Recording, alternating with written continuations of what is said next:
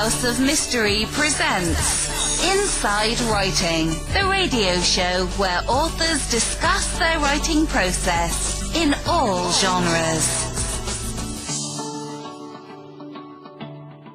Well, welcome back to the House of Mystery on KKNW 1150 AM Seattle. I'm your host, Al Warren, and on the side is Kev Thompson. Hey, Al, how's it going? Well, that's another day. We've got a returning guest, and his new book, Dahmer's Confessions, and it's... No. What? This is exciting. And, okay. Well, let's just get right into it. So this time we're joined by John Borowski, filmmaker, author, extraordinaire. Thanks for being on the show. Thank you for having me on again. It's always a pleasure and great talking with you guys. You know, it's interesting. I'll kind of open this with interesting. Here's what happens to me. This is my life, not daily, but here's what happened today. I open my Facebook and I get a messenger message from a woman that has in her possession John Wayne Gacy's art kit, everything he used to paint his paintings. That paints, brushes, easel, all these things, you know, and of course she was inquiring on, you know, what she should do with these things. Museums, sell them, who's interested. So, you know, that's kind of an example of, you know, the interesting things that happen to me, you know, studying these serial killers and making films and releasing books on them. That's great. Now, one has to ask, out of fairness, how is she sure that these were John Gacy's? I mean, how did she buy them? Did she buy them off of, you know, eBay or from somebody? That's the other thing. Yeah, that, you know, there has to be this provenance, you know, that you have to find out, you know, the proof where she, you know, acquired this. Because, you know, I heard that after my film Serial Killer Culture came out, and in the film was Rick Staten, who was John Wayne Gacy's art dealer, I was told by Hyena Gallery in California that the owner, Bill Schaefer, had not seen so many fake Gacy's until my film came out because, you know, it raises this awareness. So you're right. I mean, somebody could have seen one of, I don't know if there are more than one art kits, but I've seen, you know, one on display, not myself, but I've seen photos of it on display at the True Crime Museum when it existed, which now it's, I believe, the Alcatraz Museum. It's in another state. It was initially in Washington, and they had Gacy's pogo outfits and Bundy's, you know, Volkswagen on display there. So you're right. Somebody could see these things, you know, kind of, you know, create a mock art kit. You know, so you know, again, I'm still researching it. It just fell into my lap this morning, but you know, it's still, again, it's, you know, these things are always fascinating. But you're right. I mean, you know, people are always to make it fun. It is. I would love to think that I own something like that. And which art kit? Because unless I'm mistaken, John Wayne Gacy also developed an art kit while he was in prison. Exactly. And, you know, is that not where, that's not where this big, you know, this big blow-up occurred that should an inmate who committed heinous crimes make a profit while they're actually serving time? Because he was he not selling paintings? Oh, of course. Of course he was. Rick Staten was his art dealer. He would go in, pick the paintings up for Gacy, and deposit the money into Gacy's account. I mean, you know what, he could buy soda and, you know, candy bars with it. That's about it. But, you know, it's pretty fascinating. And now that this Mindhunter show is on, it's also interesting that we're seeing kind of the early inceptions of this behavioral science and forensic psychology, as well as some of these, you know, stories of the most well-known serial killers, especially, you know, from the 60s and 70s through the 90s. Yeah. Yes. Well, I mean, even O.J. was doing all those signatures on things from prison to get money, even though he shouldn't be doing it, right? Yeah, of course, you know, and that's it. You know, again, you know, that whole, you know, I call it, you know, true crime artifact collecting, but it's also called memorabilia, which is the dirty name for it. Yeah. But you know, I mean, people will buy this stuff. They're, you know, collectors, they're fans, and it's definitely a collecting industry, and people are fascinated by it, and that's why, you know, I created the movie and the TV show Serial Killer Culture and Serial Killer Culture TV. some of the upcoming episodes are going to be the Lizzie Borden bed and breakfast. Again,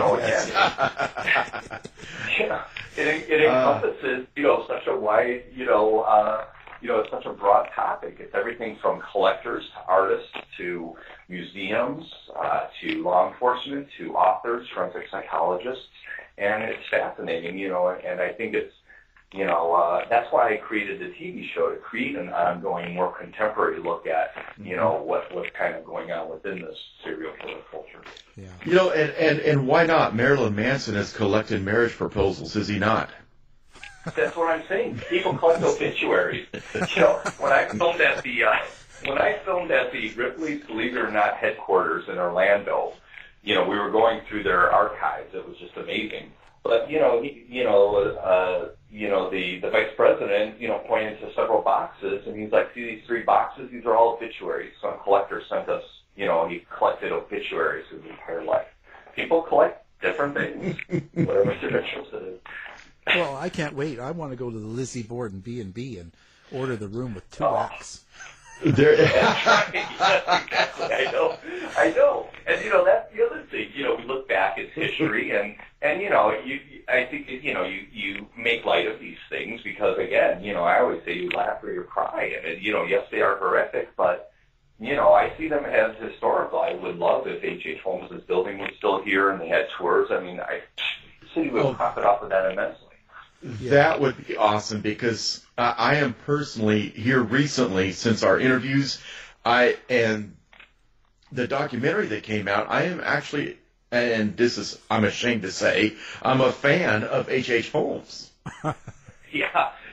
Well, and that's the other thing, when I meet other people interested in serial killers, who's your favorite, and well, that's how we speak, we talk about that, mine is H.H. Holmes, and I'm interested in Gein and fish, and yes. And it's really interesting. I mean, everything about these cases are fascinating and interesting, and it just gets more you talk about it because when I travel, sometimes I'm apprehensive to talk to people and tell them what I do because they ask, and then I'm like, okay, I make documentaries on serial killers and books, and they're a little turned off, but then I guarantee you an hour later, I've got to get away and stop the conversation. Well, no, tell me more about him. Oh, Albert Fish was doing what? And he cooked in an oven and what? He wrote a letter, what?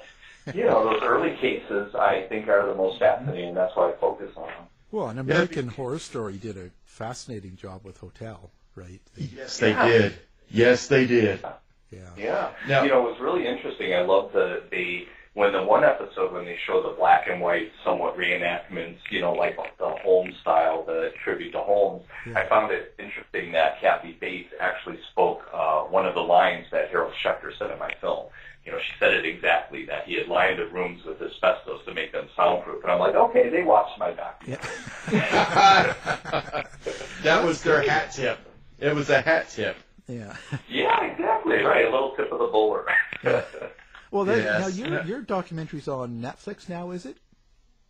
Well, Holmes is on Netflix now, and all my other films, including my short films, are all on Amazon. Netflix usually renews, yearly, and sometimes they don't renew, or then they will renew, they'll pick it up again. So that's just how Netflix works. But Amazon Prime is, has been amazing because, they opened it up for independent filmmakers to deal with Amazon directly without a distributor, where you can have your film closed captioned, upload it to Amazon, and pretty much have it on Amazon Prime in U.S., UK, Germany, and Japan. So it's really been a great thing for indie filmmakers. Yeah, and that's pretty amazing. And actually, and for the other countries like, Canada, and actually most of Europe, that Popcorn TV. Yes, they carry it all as well. And that's pretty amazing, hey, the whole Netflix thing and the whole Amazon and the way it's all gone, Yeah, it's really great for indies, and, the same thing for book publishing. I self-publish all of my books on Amazon, and, and that's, I've been doing that for the last 4 books, and, I'm going to continue on that route, and that's when, I had Dahmer's Confession for a while, and I figured, well, what more of a better time period to release them when, this new film is coming out, My Friend Dahmer, focusing on when Dahmer was in high school. Yeah. Well, so tell us about that now. So how long have you had that, and where did it come from? Oh man, I've had it for a long time. I don't even remember where it came from. I mean, the answer really should be a magician never reveals a secret. when I asked Joe Coleman where he gets all his stuff, that was his answer. So that's kind of my answer. But I have had it for a long time, and I've always been fascinated by his case because my story it's somewhat personal. In a sense, because in high school I was interested in doing special makeup effects, and that's what I was doing. That's what I wanted my career to be. But then I decided to go into filmmaking, and my best friend and I, we would both do these special makeup effects, after school and when we hang out. So then, once I graduated from high school, that's when Dahmer was arrested in '91, and my best friend called me on the phone. He's like, "You gotta come over here." He was like shocked. So I went over to his house, and his father was a detective in Chicago at the time that Dahmer was arrested. So, I went to my friend's house, and he had this file, and he said, well, first I thought my dad, I went in his office, and I thought he had my mail. I thought it was a mask catalog for, like, corpse heads and things. Well, he's looking through it, and in this file are all the photocopies that Dahmer took of his victims' heads in the sink and in the fridge. And Dahmer's confession, not complete, but there was a lot of it in there as well. And that, it blew me away. It horrified me. It fascinated me. I still, to this day, can't get those images out of my head. They were heads in the sink with their eyes open, their mouths open, in terror and frozen. And sometimes their hands would be, next to the head that he had cut off. And just like terrifying. So finally, when I went into college at Columbia College here in Chicago and started making films, one of my ones was called State of Mind, and that was about Dahmer. It was like interrogation with a detective and Dahmer, and there would be flashbacks. It was in black and white, and the flashbacks would be in color, to show the horror of kind of, the gore of what actually happened. They were like my usual style. They weren't, explicitly gory, but there would be things like, what going down, pouring things down the toilet, or, getting rid of, some of the remains. And so I've always been fascinated by his case, and I always wanted to do, like, even a feature film, maybe just taking place just in his apartment, like recreating his actual apartment. So that's how, this all came about, and so that was my kind of personal connection to him. And then not too long ago, I had visited Milwaukee and found out that Shakers, the cigar bar, was the hub of actually all these tours, ghost tours, because the building's haunted, and the Dahmer tour. At the time, they called it the Dahmer tour. Now it's called the Creed City Cannibal Tour. And I took that, and I thought, well, I could feature them in Serial Killer Culture, the film, which I did. And they've been on numerous television shows and other programs. And that's kind of how all that came about. And we're having a book signing there at Shaker's Cigar Bar in Milwaukee on November 4th from 4 to 6 at 422 South 2nd Street. And it's a beautiful building. It's from, I believe, 1893, 1894. The Capone brothers had owned the building at one point. There's a ghost of a prostitute that was murdered there in the building. And I did stay overnight there one night, and I was pretty freaked out, but I didn't see anything. But it's a beautiful building, and I'm planning to shoot a feature film there. Hopefully next year. I'm writing the script for it now. And Bob Weiss is amazing. He's the owner, and he runs everything. And, sometimes we'll have Professor Pinkerton, who has this full band that plays great, swing music and 20s and 30s style music. And kind of like going back in time in a sense when you go there. So it's going to be interesting to have this, Milwaukee book signing there. Yeah. Cool. So how do you find these locations? Sometimes they fall in my lap, like the Gacy art kit this morning. Sometimes I seek them out. I'll search the internet. We all know kind of the same people. I kind of say I'm bi because I'm bi horror and I'm bi true crime. I fit into both. I know people from the horror crowd, so I go to horror conventions, and of course, these things overlap. These are horrific stories. So, and I know people from the true crime arena, and many times, both of these, people are interested in horror and true crime, or one or the other. So that's how these things, usually come about. And, for the book, I thought it would be interesting. Okay, it's one thing to release the police statements and Dahmer's confession, but I wanted to, expand it a little bit and have a little bit of a modern, contemporary perspective on it. So forensic psychologist Steve Giangello, he does a forensic psychological profile of Dahmer, which I agree with, that, Dahmer was traumatized at 18 when his entire family left him alone. So psychologically, it kind of makes sense when you flash forward to when he's trying to collect these people and have them around him. He wants this kind of surrogate family, which is morbid, but I believe it's true. And then Bob Weiss, who, runs the Dahmer tours, he remembers Dahmer would come into Shakers. And then after Dahmer was apprehended, he writes in the book about how Shakers was the hub for the investigators. They would all congregate at Shaker's Cigar Bar and talk about the case. And that's when Bob said, oh, wow, this is the guy that used to be in here. And if you go to Shaker's Cigar Bar, Bob has the chair that he used to sit in when he'd come there because it was shorter than the others. So he'll say, it'll be like, that's the Dahmer, the chair that Dahmer had. So, and there's a ton of history.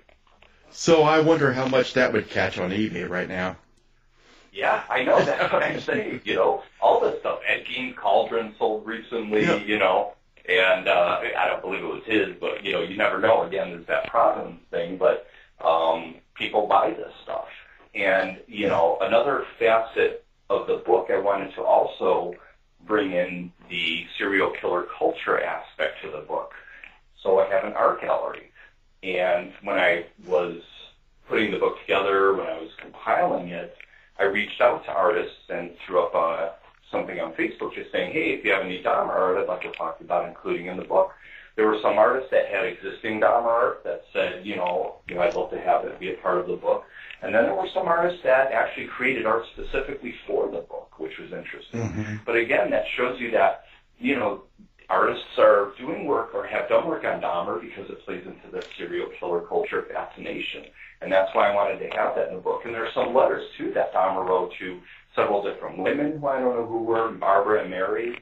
And then Rick Staten also had an interesting letter that he let me publish in the book from the estate of Jeffrey Dahmer, because Rick Staten was interested in possibly purchasing some of this, vintage, true crime artifacts. And the estate said, no, we've had the auction, everybody, paid in so we could just destroy everything. And because that's what they did with everything that's on Rome, they destroyed it because they don't want it to end up in the hands of supposedly morbid collectors and things like that. Now, John, tell me if I'm right. Dahmer is somewhat of an enigma. And I say that because back when I was in my early college days, my first degree was actually in psychology. I thought that I was going to be a forensic psychologist. So I did all my studies, and I wrote my term papers on serial killers. And everybody's like, oh, my God, you've got to include Dahmer because he was the killer of the time. And I was kind of loath to write about Dahmer because of what he did. Yet now, looking back on it, he's a fascinating character. During your studies and during your writings, have you discovered people that love Dahmer or hate Dahmer? Yeah, both. Hart Fisher, who published the Dahmer comic, will tell you flat out that Dahmer was a scumbag, and that's what he was. But then, it's interesting, you have these females that there are several Jeffrey Dahmer groups on Facebook, that I recently joined, of course, to help promote the book. Every day I'm seeing these women saying, I am so hot for him. Look at him. I adore him. And when we were doing the Dahmer tour, we interviewed, several women, and the one, female said, hey, I have a friend that loves him. She just adores him. And, there's this strange, kind of psychology thing. It was, whether it was looks or what he did or whether he wanted to completely own these men by, ingesting, cannibalizing parts of their body.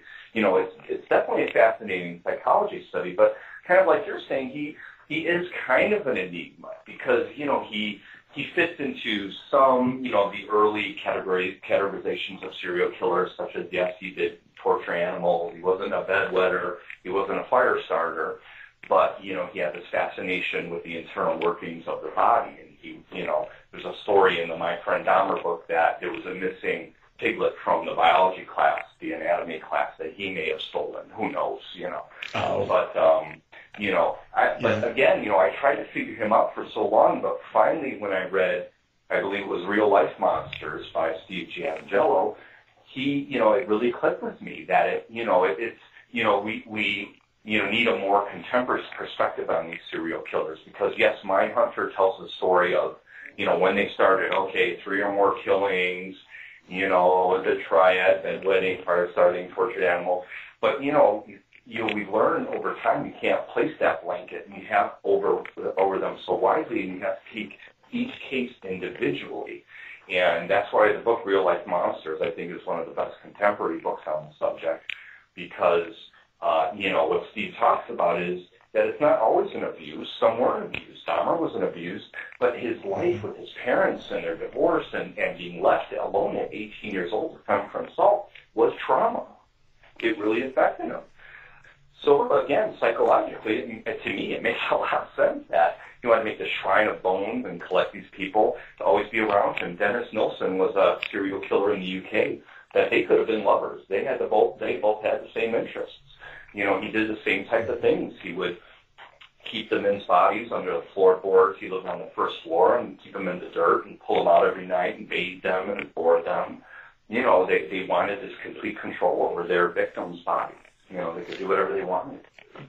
Correct. And I even to this day, I go back and I look at my papers that I wrote, and I even wrote a term paper from a serial killer's perspective.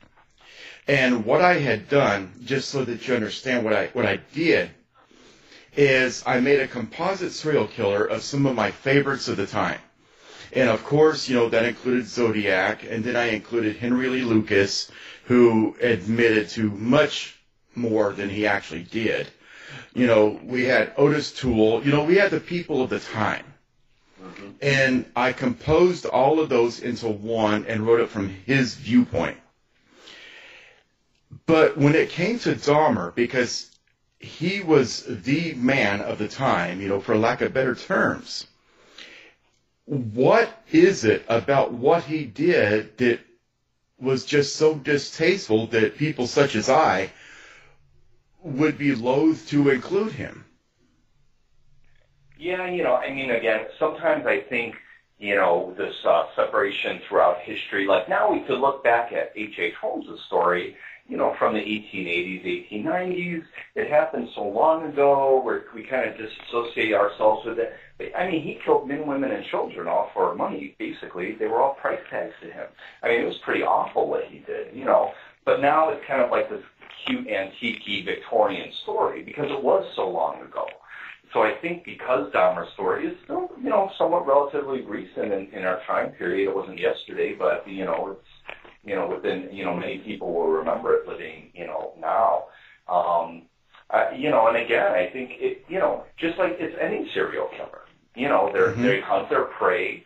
But the fact, I think, again, I'm interested in these extreme psychological cases. And Dahmer is one of those. The fact that he wanted to create zombies, that he wanted to own these men, that he would drill into their head, and, but pour acid in there.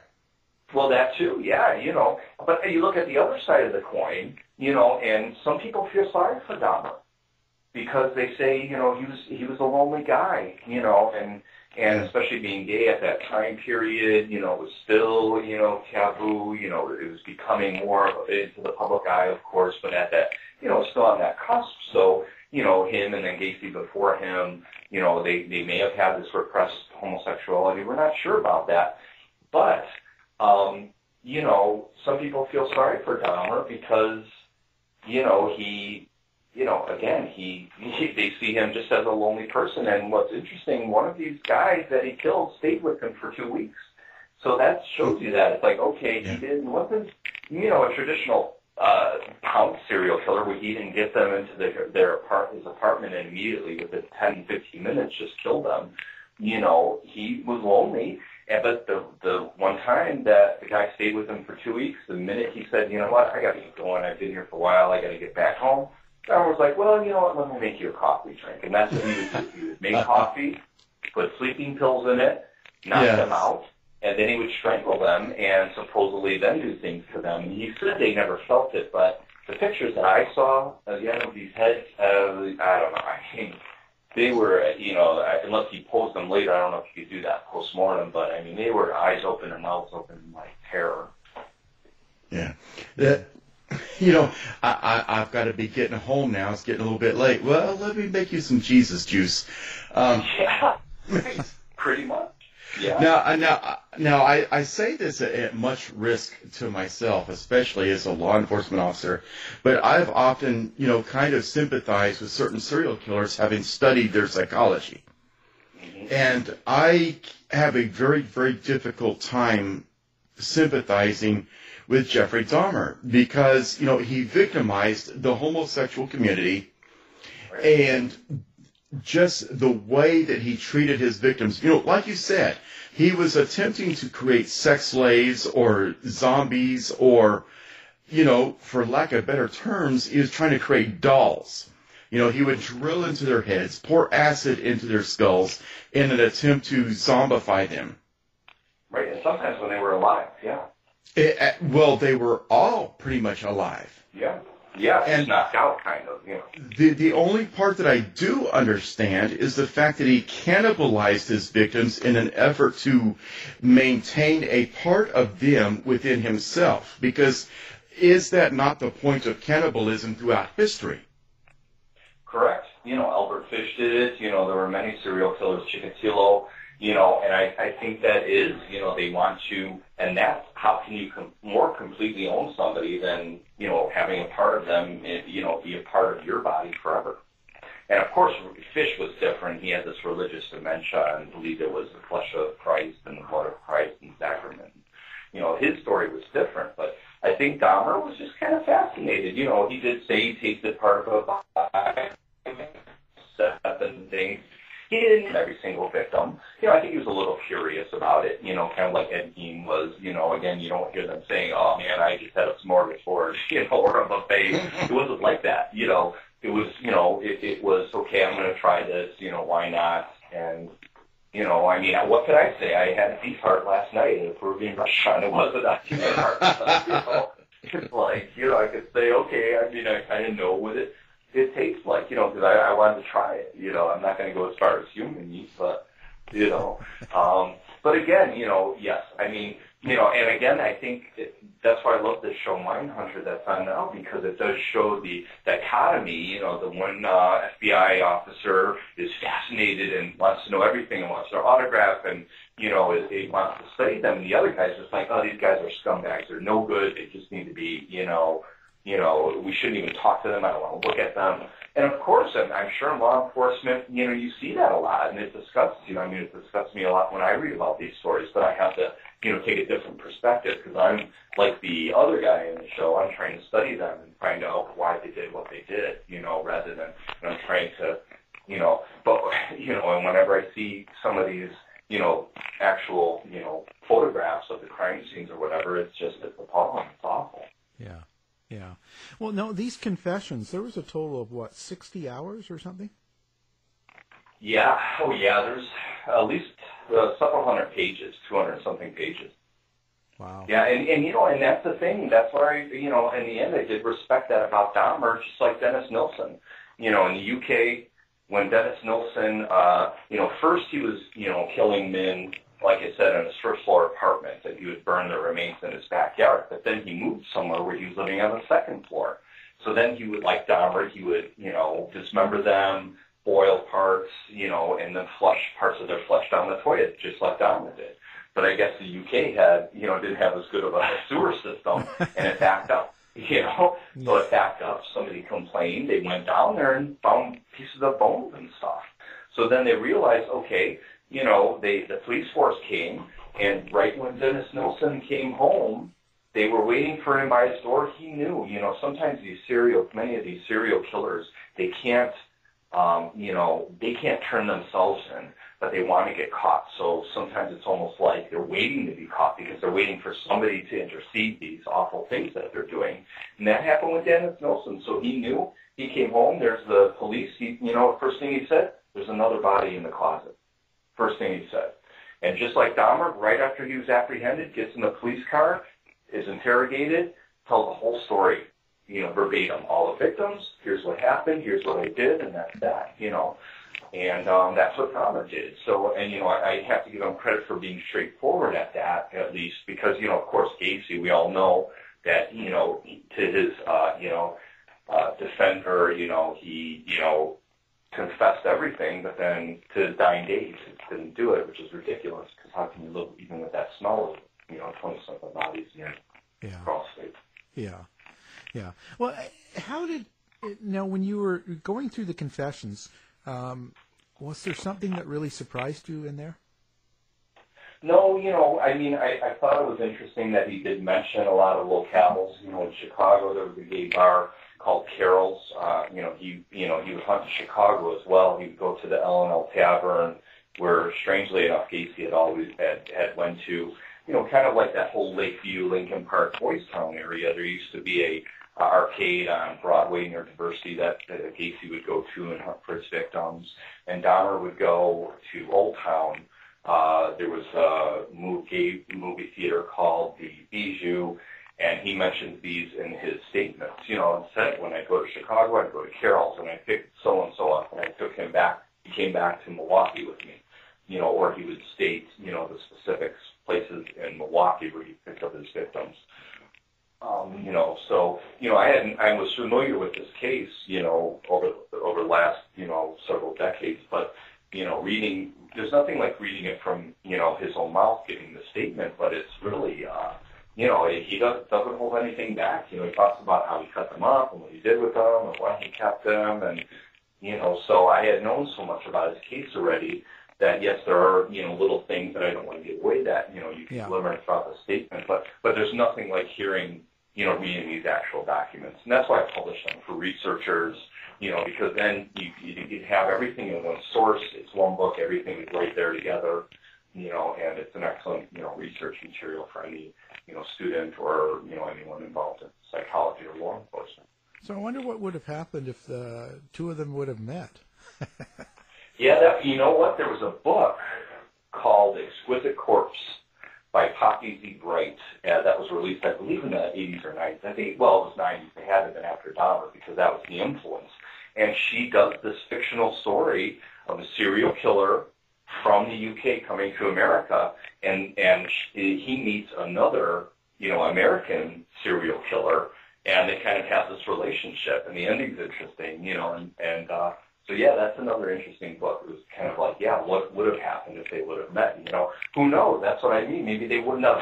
Maybe they would have. They both had done the same type of things. Dennis Nilsen would kind of paint himself white and look at his body in the mirror like it was a dead body and masturbate to that. Because he was always, and Dennis Nilsen too. He had some trauma when he was a little boy. His grandmother died, who he loved a lot. I think his grandmother or grandfather had passed away. And, when he went to the funeral, he was so shocked to see their dead body. And what did his parents tell them? They're in a better place. So he associated being dead with a better thing. So he was fascinated from that point forward of being around, wanting to be around dead bodies and just having them around him. So again, it might not always be an abuse. It could be a trauma or, and that's what I love about the show Mindhunter. I don't believe in the fantasy theory. I believe, children, are born fine. And to me, through my studies of serial killers, I believe it's their environments that play the biggest factor, especially between 7 and 12 years old, that, when these things happen to them, no matter what it is, an interest, a fascination, a trauma, it sticks with them. Yeah. Yeah. Now, I noticed you were on a couple episodes of the History Channel on H.H. Holmes being Jack the Ripper. Yeah, American Ripper. Yeah. Now, what's your? Do you want to talk about that, or your feelings toward that? Sure. It was a great opportunity. When the producers had contacted me and wanted me to be on the show, I knew what it was going to be about, and I told them, look, I said, I'll go on your show, but I will not talk about H.H. Holmes being Jack the Ripper, because I don't believe it is. It's almost, impossible. I'm 99% sure. And I just don't believe in the theory. There's a new theory on who Jack the Ripper was maybe every hour, every day, every week. This is the theory. In the end, we'll never know. That's the truth. We'll never know. It's not going to happen. So, what I do like about these shows is that they do teach some history about the true history of Jack the Ripper and H.H. Holmes. But then, it's that kind of middle area that, to me, it's just, I don't know, it's almost comical in a sense, which is sad, but it's just, it's like, I give them credit, but, I think they tried to take an hour or two story and stretch it into 8 episodes. And again, that's fine for them. People enjoyed it, but, I felt it was a stretch. Yeah. No, me too. I kind of thought it was too much. And it's all based on just kind of thought. There's no evidence. There's nothing new. No. I mean, when they show a photo of a sketch of what somebody in the 1800s, London, thought Jack the Ripper may have looked like, which is basically like what every male of that time period looked like, handlebar mustache. I mean, pretty much every man. And then they take that and superimpose it over Holmes's face, and they look at each other in shock like they've just discovered a miracle. It's like, really? No. That's not evidence. That's not evidence. And then there was another part where they had taken a camera and went into the Chicago River because they had thought that Holmes may have dumped a trunk with a victim down there, and they said, well, if there's holes in the Chicago River, he may have dumped the, crate in the river. So then they go down there and, well, there's holes in the river. Yeah. Well, hundreds of holes. And then once again, the shocked looks, oh my God. I'm like, those are holes. That's not evidence. Yeah. I want evidence. That's just me, Yeah, that's it, because I couldn't watch the last 2 episodes. I think it was just, I just can't do this anymore because it's an hour long of, but nothing, Yeah, and I'm not superstitious. I'd like to see a ghost. I never have. I believe in them, but I've never seen them. But, they always talked about this Holmes curse, and I don't believe in it. But, many people supposedly did die. Well, they died, of course. People are going to die. But they said that were involved with the original Holmes case.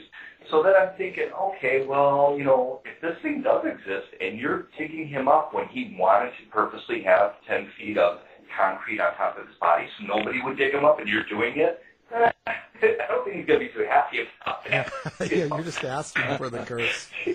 Yeah, and it was him in there. There was no doubt. But that, too, was sensationalism. Yeah. He might have escaped the gallows. No, I mean, all the reporters were there. Do you know how extremely it's impossible for somebody to do that, especially at that time period? They said he had shaved his, he had grown a beard, but he had shaved it to have his, handlebar mustache, and that's what he walked to the gallows with, and that was it. It was done, and they matched his skull to photos of, the skull that they had taken at the time period when, he had, been executed, and they matched, so it was him. Yeah. Yeah, it's grasping at straws. We get a lot of Jack the Ripper shows, and that one... A lot. Yeah, and that one was just, come on. It was just, give us some evidence, something. Right.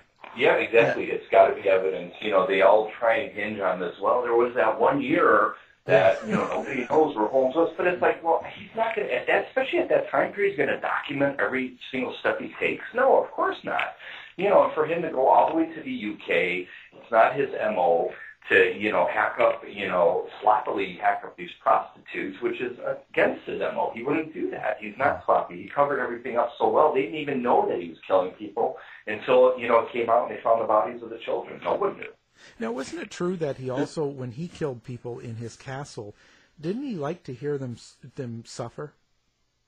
Well, we don't know that because there were no eyewitnesses. I think, that may have started with Schechter's book, because he had mentioned, with his knowledge of serial killers, sure, maybe he did enjoy watching them, being murdered. But over time, I don't know, because I think Holmes I think that was all the dirty work. He didn't want to get his hands dirty. You look at the methods of the way he murdered people. It was really hands-off, fire, gas. It wasn't like stabbing or with a gun, which is a more communicative way of murdering. It's very hands-off. So he was above everybody, of course. That's what he thought he was. So he didn't want to get his hands dirty.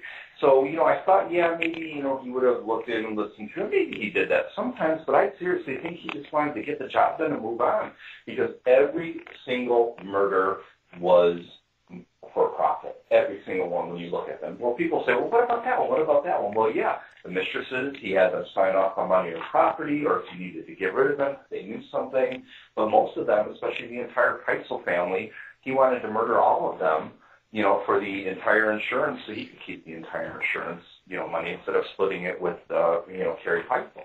So every single, it was all profit motivated.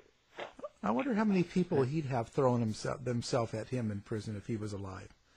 Oh, yeah, right. That's true. And that's the thing. Look at Richard Ramirez and a lot Charles of these Manson. people, they have, right, Yes. they have their fans, and people love it. Now, whether they, are actually enamored by them, sure, or, we don't know people's motivations, too, because the minute that, the woman wants to marry, Charles Manson, well, she's going to get her 15 minutes of fame, so that might be her motivation. Who knows? Yeah. Well, Now, wasn't her name Bambi or something? Yeah, right. Now, honestly, that leads me to a question. Now, we're sitting here talking about listening to people suffer. I've been sitting here for 3 minutes listening to this, and I'm suffering. Because I have much for him, No, because I am such a wordsmith. I got to talk. Now, with Jeffrey Dahmer, okay, now we just mentioned Richard Ramirez, and we mentioned Marilyn Manson, but who in their right mind would write to Jeffrey Dahmer and say, please marry me? I am so in love with you, marry me. I mean, I know that you studied the case, but did you ever study the people that are on the fringes and are actually interested in these people? Right, and that's a whole other psychological, forensic psychological, examination of, these certain people that are very obsessed. Because, like through my studying serial killers, I found that there's this tier system, of sure, maybe at the bottom you've got these crazy obsessed weirdos, as they say. Yes, there are some of those. Not many, but there are some out there.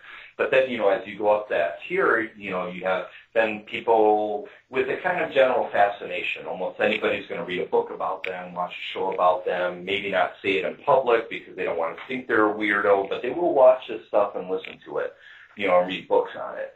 And then you've got the next tier above them, maybe collectors or people that want to buy these books and, are obsessed, but, it's more of a healthy obsession, that they want to learn why they're doing these things.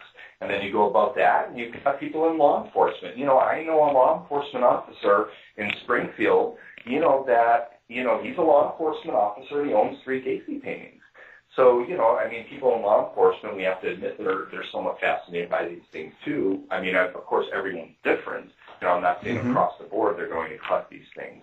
But, and then you go above that, and you've got psychologists and, sociologists and, so it's a pretty wide spectrum of people that are interested in this, but you're right. It would be very interesting to study some of these people, but, some of these people don't want to come forward.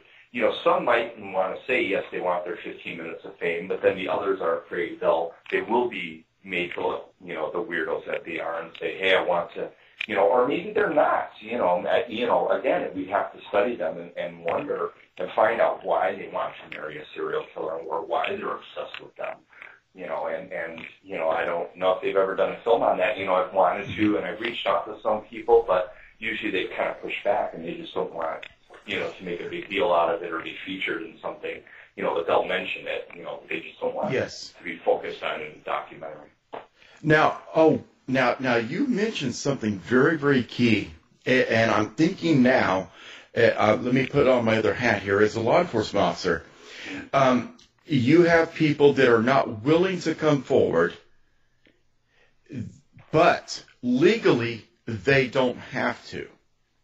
And here's why I say that. We have an unnamed show that's on television, and starring Kevin Bacon, and I'm sure you know exactly what I'm talking about.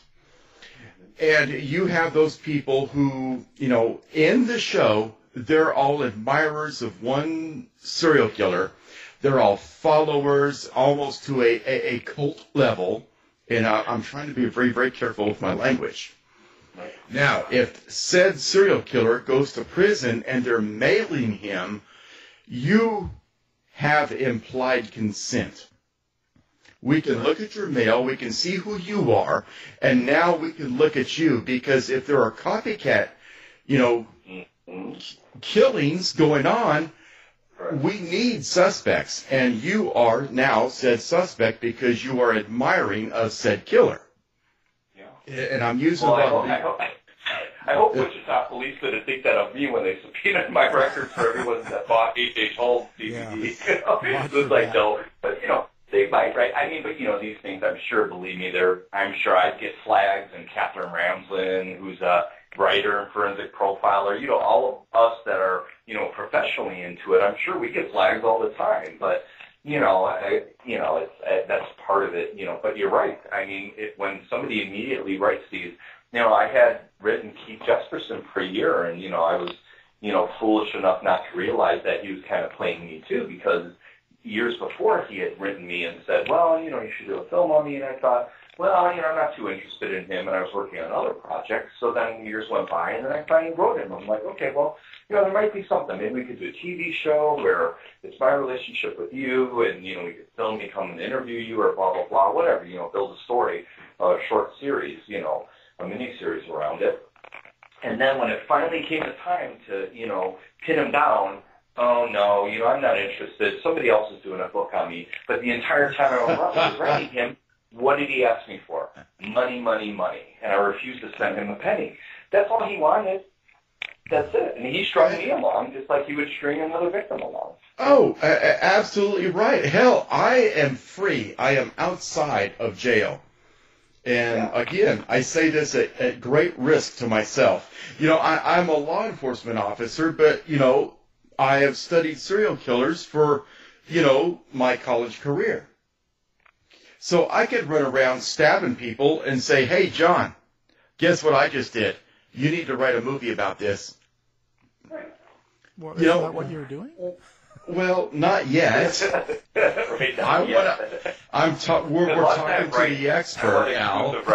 I want exclusive rights to your story. Yes. Life story. Story rights is what it's called. Well, let's set a date for next week. No. They always go missing. We keep missing engineers all the time. That's right, exactly. Keep saying they just left. Well, time is wrapping up now. Again, it's been a real pleasure to have you. And so the new book is called Dahmer's Confession, The Milwaukee Cannibals Arrest Statements. And our guest has been John Borowski. Thank you for being here. Mm-hmm. Thank you. Let's do it again soon. Thanks, guys. Oh, it has been an absolute honor. Thank you. To find out more about our show, guests, or listen to a previous show, visit our website at www.somethingweirdmedia.com.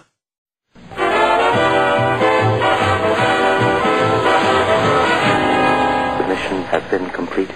The end! By George, he's got it! It is the end! I'll say it. If you're lying to me, I'll be back.